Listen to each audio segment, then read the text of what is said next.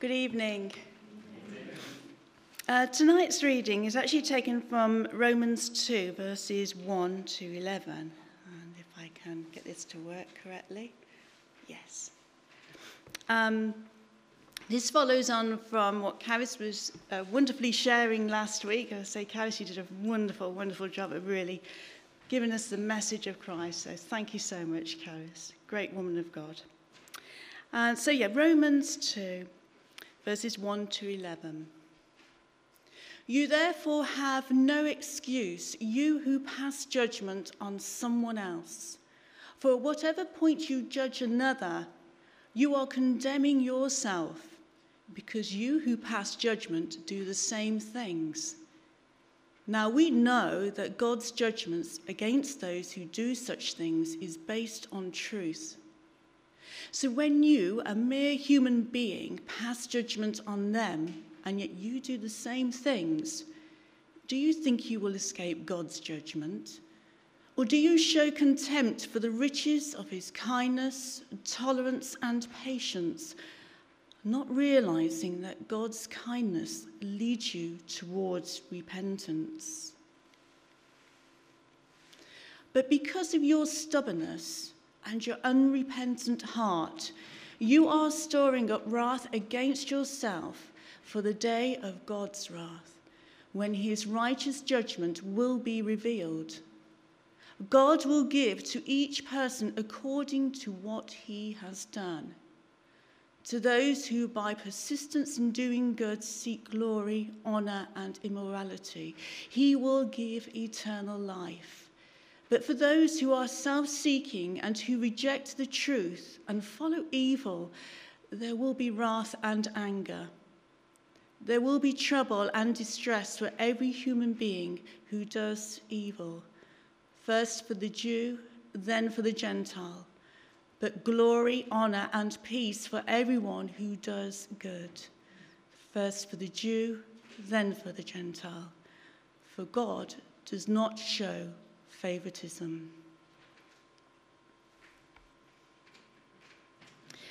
This week, the DVLA listed some of the silliest excuses for not paying road tax, and here are just a few.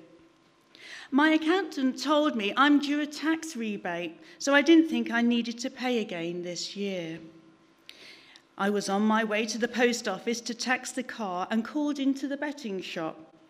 There was a horse running at Doncaster called Don't Do It. So I bet on that with my car tax money instead. It lost.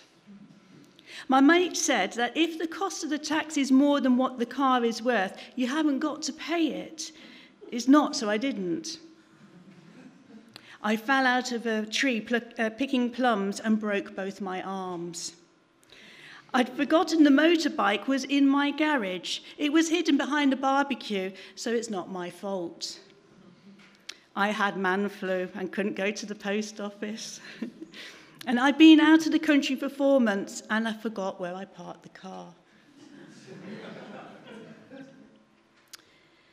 I'm sure we've all made excuses for various things in our lives in the hope that the excuse justifies our action or our behaviour. But Paul, in his letter to the church in Rome, says, you therefore have no excuse, you who pass judgment on someone else. For at whatever point you judge the other, you are condemning yourself, because you who pass judgment do the same things. These are really strong words from Paul, but it's the truth. No excuse is also used in Romans 1:20, where it says, for since the creation of the world, God's invisible qualities, his eternal power and divine nature have been clearly seen, being understood from what has been made, so that men are without excuse. God has revealed what he is like in and through creation. Therefore, mankind has no excuse in not recognizing God. Excuses will not be accepted on the day of judgment. Nothing excuses us from judgment. and that we cannot judge others, for we too are sinners. Paul was stressing that he was hugely aware of what was happening at that time, that people, even though they knew God, did not glorify him or worship him or give thanks to him. Man had become increasingly self-righteous and chose to live a life that angered God. The wrath of God was against mankind. And Paul lists many ways in which people had fallen into sin and how God was angry with them. But what about us here today? What does it mean to us? Well, sin is sin in the eyes of God. For instance, get this to work. Oh, hang on. Go back a bit. Don't look. For instance, some of us might be partial to a bit of gossip, and we might actually think that isn't really severe, is it? But this is not of God's will. I remember hearing somebody say that a true friend is a friend who tells others the good things about you behind your back.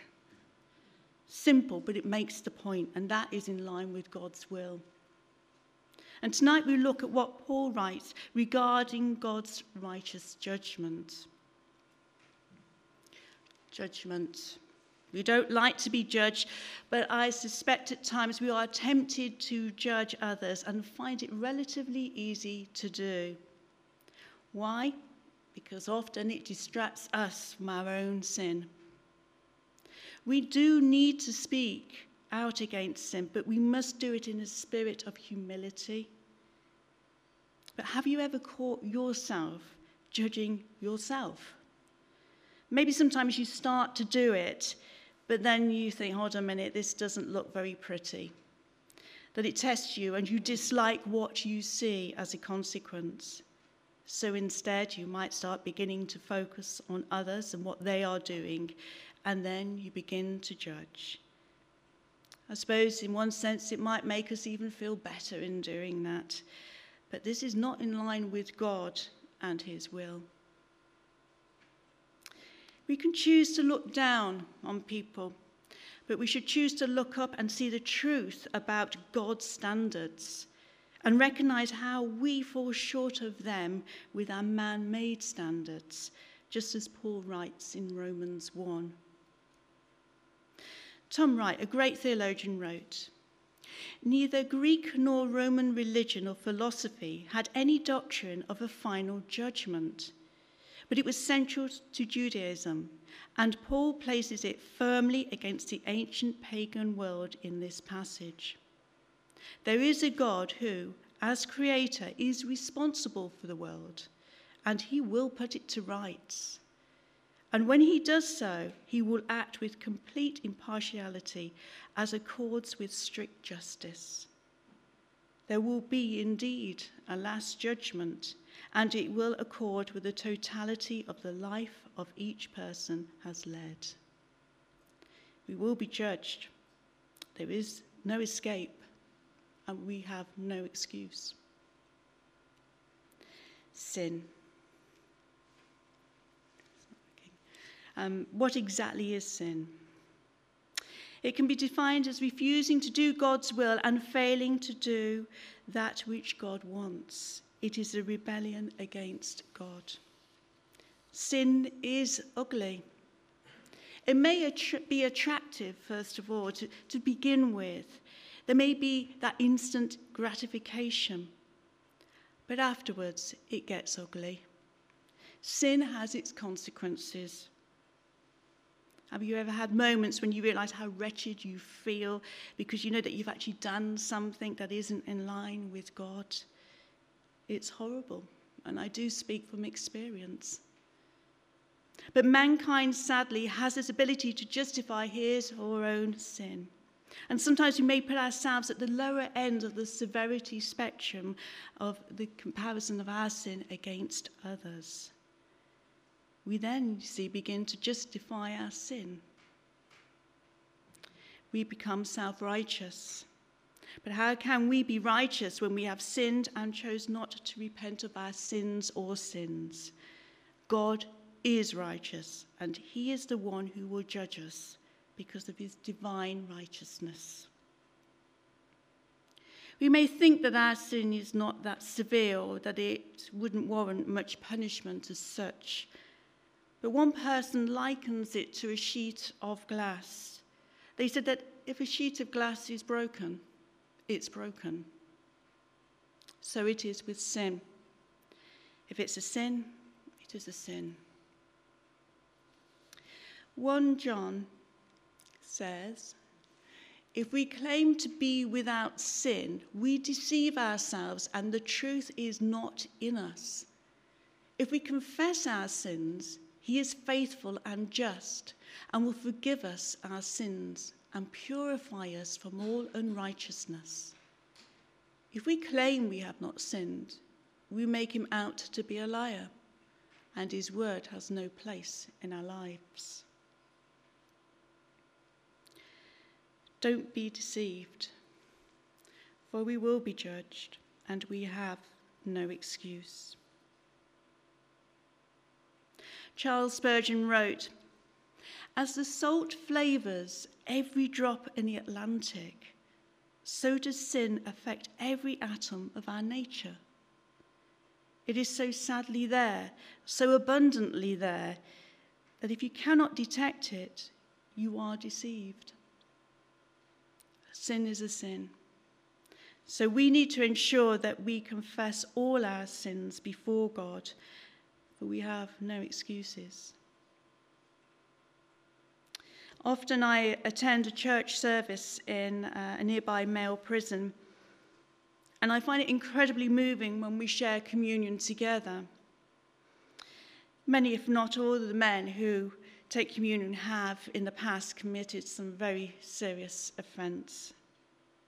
But through the grace and mercy of God, these men have come to know Christ whilst they're in prison, and they truly know what it means to be cleansed of their sin because of the blood of Jesus Christ was shed for them.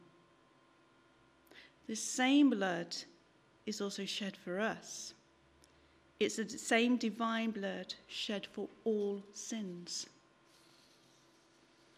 And when handling the cup of wine to each prisoner, I look at them and I say their name and tell them that the wine is the blood of Christ that was shed for them.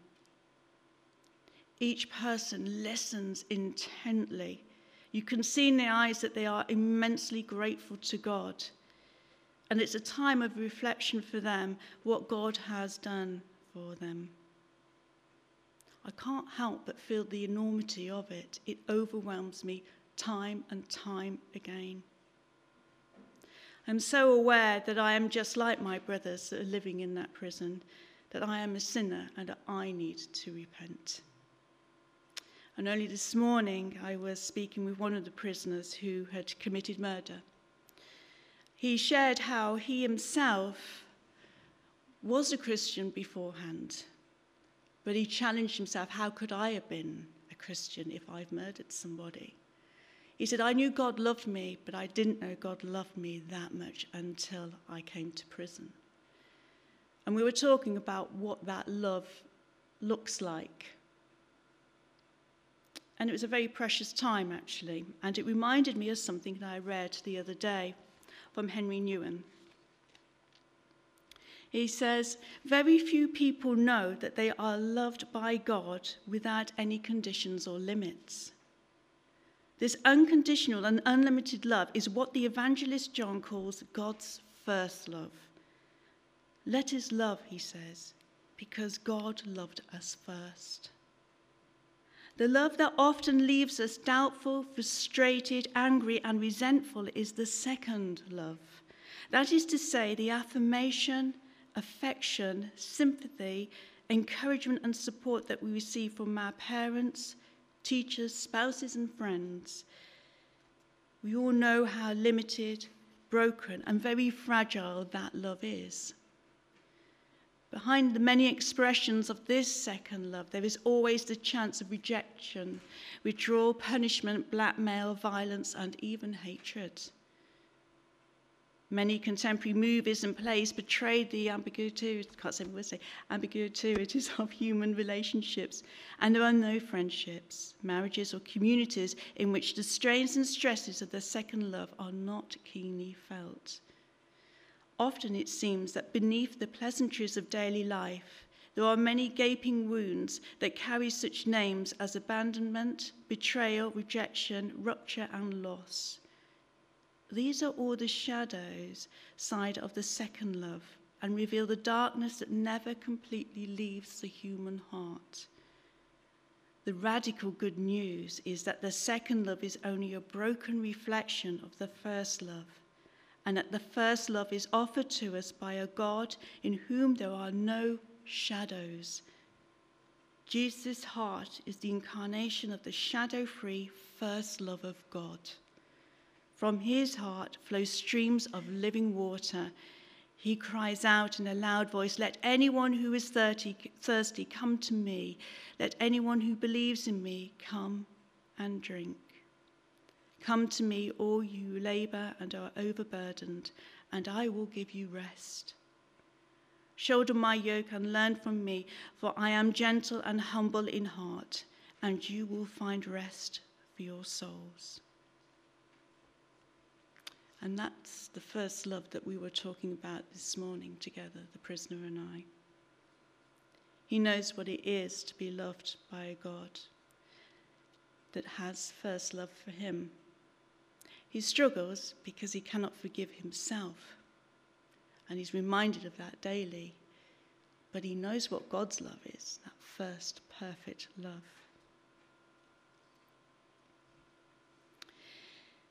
King David, don't look.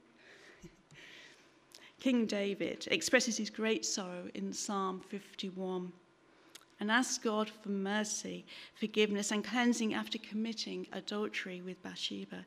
He says, "Have mercy on me, O God, according to your unfailing love. According to your great compassion, blot out my transgressions.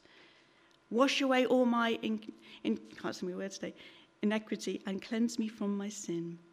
For I know my transgressions, and my sin is always before me. Against you only have I sinned and done what is evil in your sight, so that you are proved right when you speak and justified when you judge." David asks for more than forgiveness here. He wants a whole new attitude which will prevent him from making the same mistakes again. Repentance is not just about turning away from your sin, but also breaking with them. I heard the saying about a leopard never changes his spots. Does anybody know where that comes from?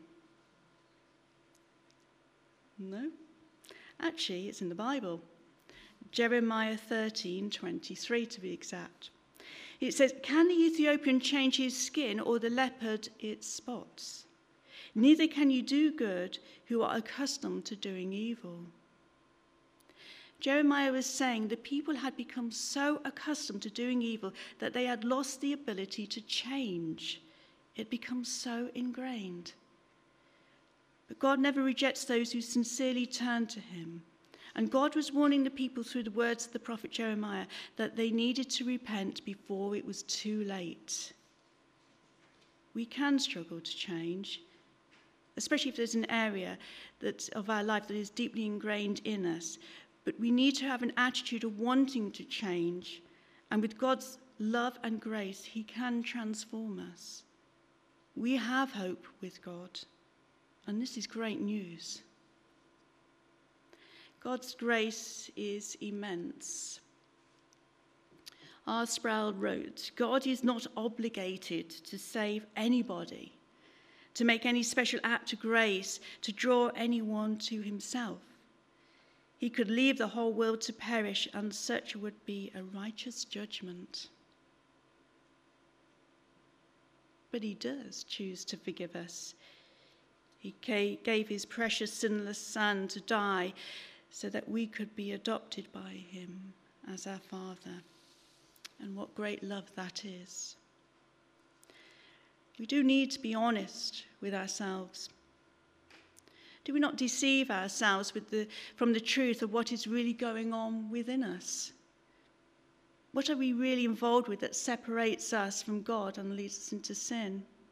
And what suppresses us from the truth which Paul talks about in Romans 1? God's judgment is based on truth. Therefore, would it not be wise for us to be truthful with ourselves, to confront what is in us that is not right before God? When I was preparing for this talk this evening, I really sensed that some people might be involved, particularly in pornography. Please know that God does not want you to be involved in this, for it is God's desire that you have a fulfilling life. And he doesn't want you to be involved in something that not only damages you, but those you have relationships, and of course, the people that are involved in this expanding and degrading industry. It is not from God, and it's not God's will. But please understand that what I'm saying tonight is not to have a go and to condemn, but to share what Paul was stating, that we are not without sin and that we have no excuse to condemn others.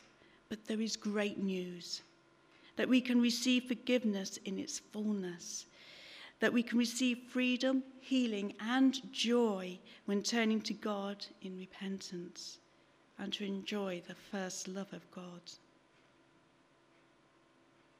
We need to turn to God, go back to our Father and feel his embrace rather than feel his wrath.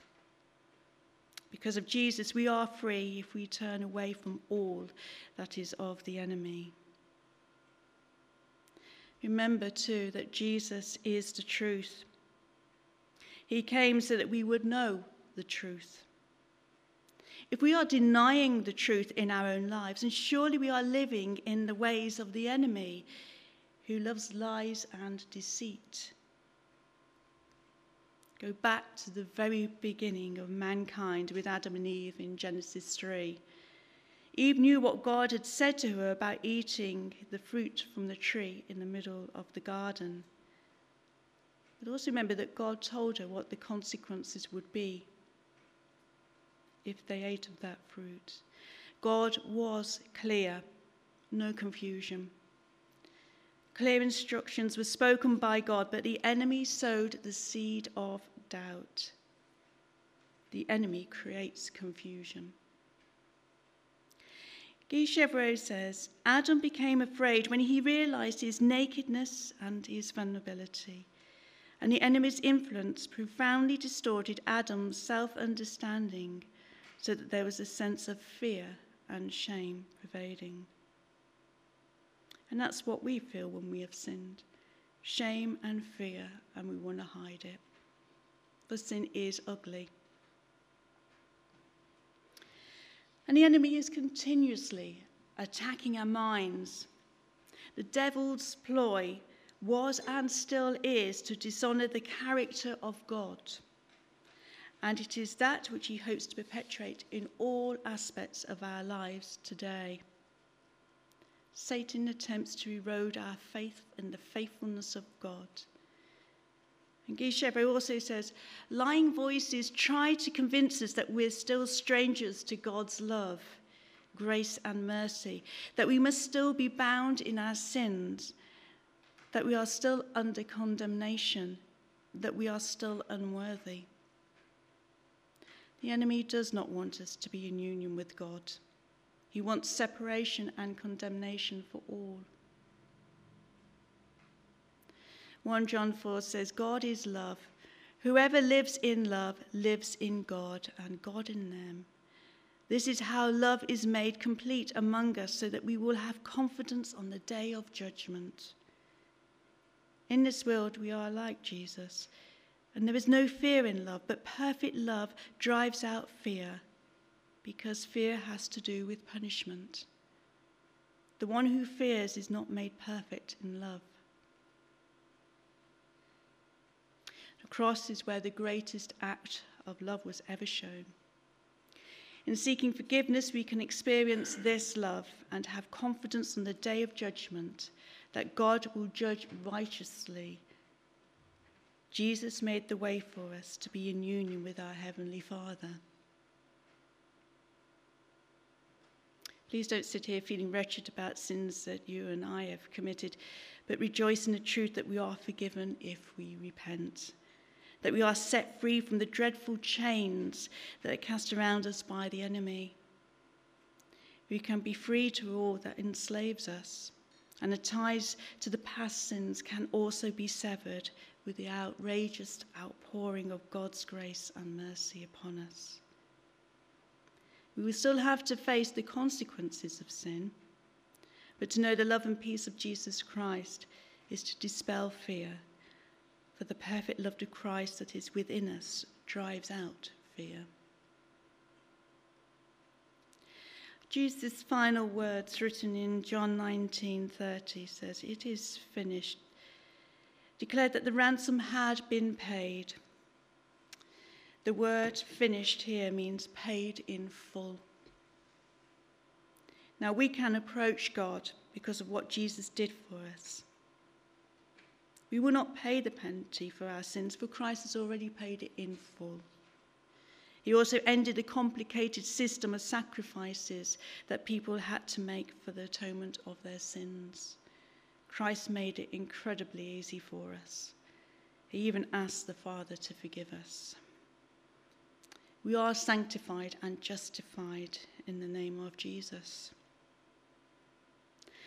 Karl Barth, the theologian, said, "Not only is Jesus the judge, not only is Jesus the criterion of judgment, but he is also the judge who takes on himself his pronouncement of judgment against sin." Basically, Jesus is the judge. He will judge us on the basis of our response to him, and that he is the judge who has taken the penalty of his just judgment on himself.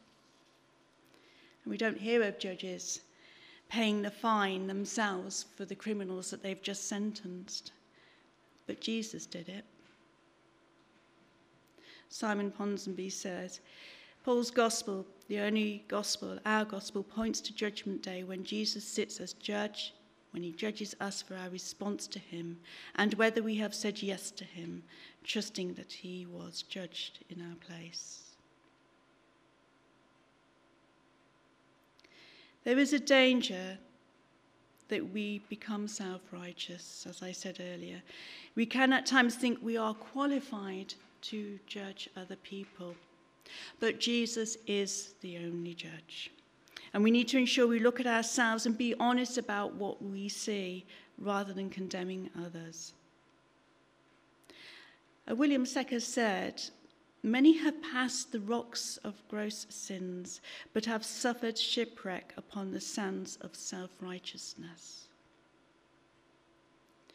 Each of us is to be accountable to God, and that we are to look at ourselves and question what we do.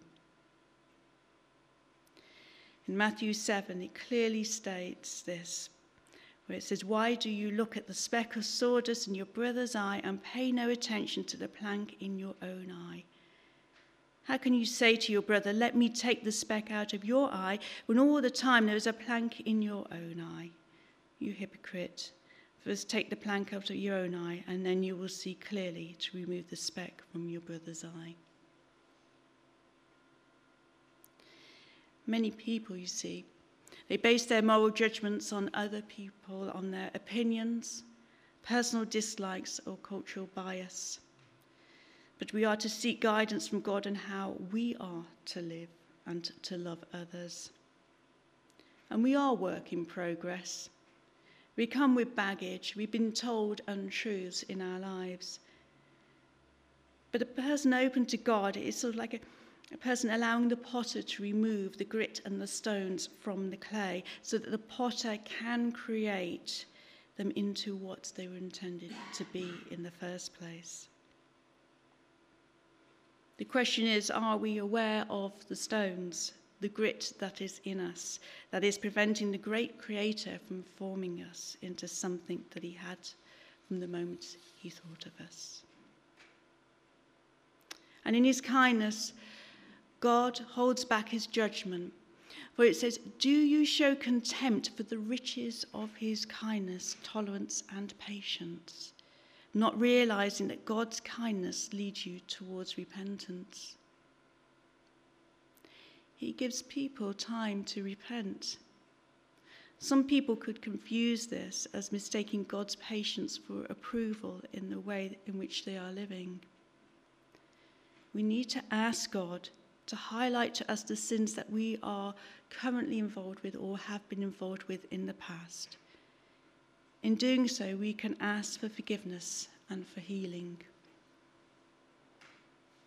In Corinthians, it said, God made him who had no sin to be sin for us, so that in him we might become the righteousness of God.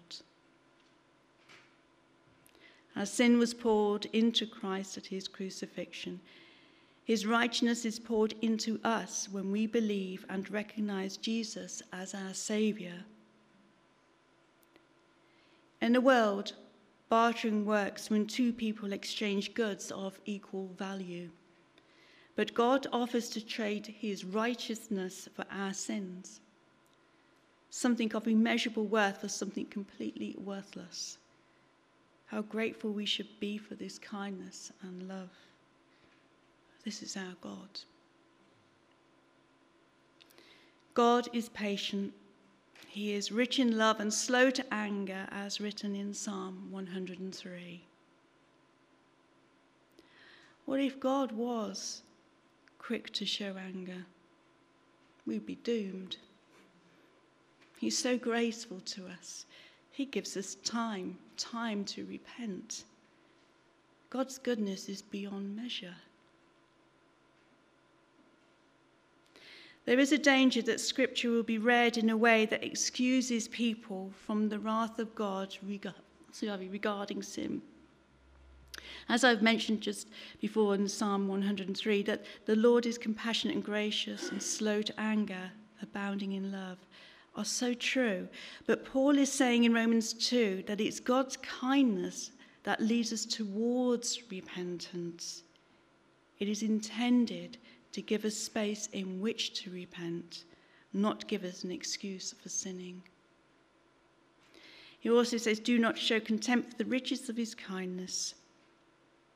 There is the temptation to excuse oneself from sin by thinking God will let you off the hook, for he is gracious and kind. He's also a God that sees all that we do. We cannot hide what we do from him. We will be judged. He gives us space and time to repent, so that on the day of judgment we can stand before him holy. We must honour God's kindness. We must not manipulate Scripture to suit ourselves. And we must not show contempt for the riches of his kindness, tolerance, and patience. To presume God's kindness as if its purpose was to encourage license to do what we want, and then not to repent of our sins as a sign of stubbornness and an unrepentant heart. We will therefore not be storing precious treasure, but storing up the wrath of God, which will be revealed on the day of judgment. But there is good news.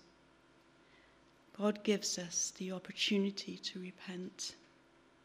And we can be free, for we are justified and sanctified through the blood of Jesus Christ.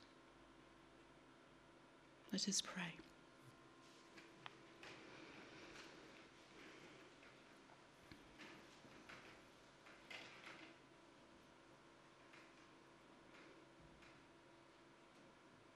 Heavenly Father, words cannot express our thanks for sending Jesus Christ to die for us. You know everything about us. You've seen the good and the not so good. You may have seen some of us being involved in gossiping, telling lies, taking part in all sorts of things that displease you, Lord. But we come to you asking for forgiveness for the things that we have done. And we need healing, Lord. For sin is ugly and it leaves a wound. And we ask, Holy Spirit, that you come upon us now. That you convict us of things that might not be right before you, Lord. And we ask for healing. We want to be a sweet fragrance to you, Lord.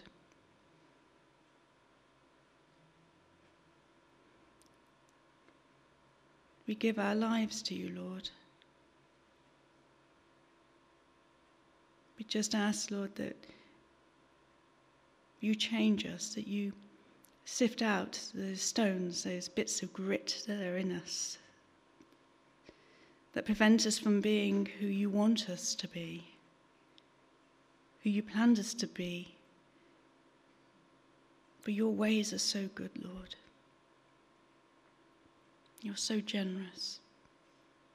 And we think of that first love, that unconditional love. It might be difficult for us to really embrace what that really means. Maybe we've always been surrounded by conditional love in some shape or form. But Holy Spirit, reveal that first love to us, afresh and new. Help us to fall in love with you again, or maybe even for the first time. For your love does not bring harm. It is good.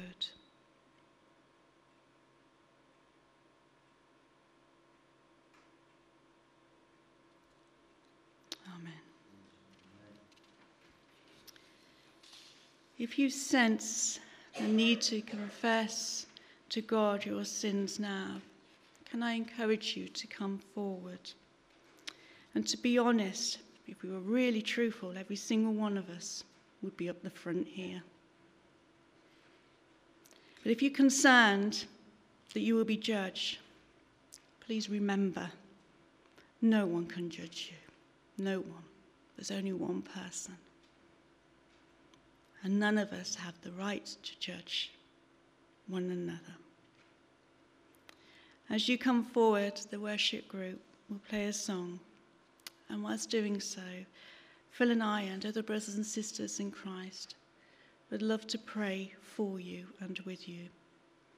You do not have to share anything that you do not want to share. But if you want to get rid of whatever is in you, that stone or those bits of grit, whatever it might be, please do come forward. For Jesus died for you. He wants you to be free. He wants you to be healed of all the suffering that sin brings. He loves you that much.